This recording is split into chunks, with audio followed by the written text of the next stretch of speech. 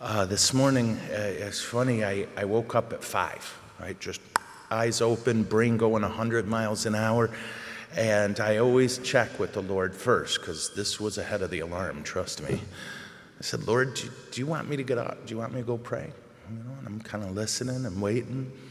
And then, the dog decided I was getting up. So I went out to the coffee machine, and I went to turn it on for Dad, because the alarm for his coffee machine is set for 10 to 6. Dad comes wandering out. And it was funny, we stood there and agreed Mom woke us up.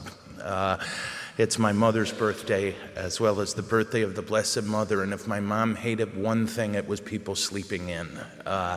She had this voice she had a pleasant voice, but she also could make it so it could decalcify your spine.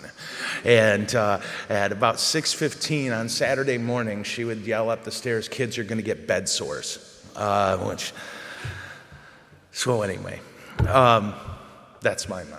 Let's talk about our mom. When we look at the genealogy, I know we don't have to read all those names, but I wanted to, in the hopes that at least we recognize some of those names. For a simple reason, some of these are awful, awful people. Some of the people in the genealogy of Jesus are not good people. They did bad things.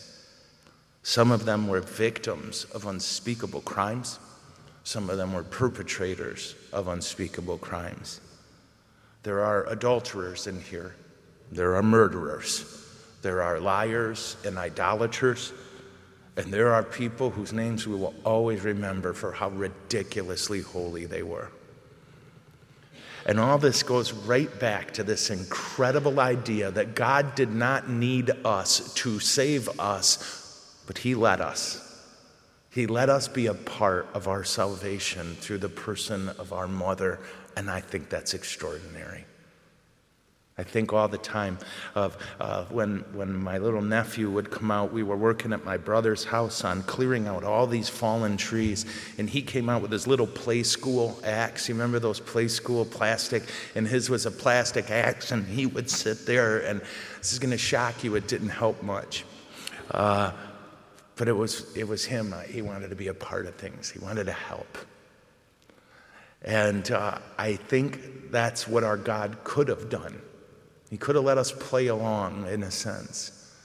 But no, God went all in with our mom and made sure we were a vital part of our salvation. Our mother is the only thing we can boast about, huh?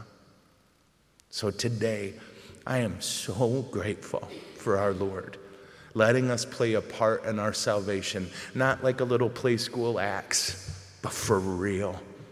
Putting the whole thing in the hands of a 13-year-old girl saying yes. And she said yes. And 2,000 years ago, here we are because of that. So happy birthday to our mom. And we're going to give her a great gift today. We're going to pray this Mass with all of our heart and soul and let that change the world. Amen?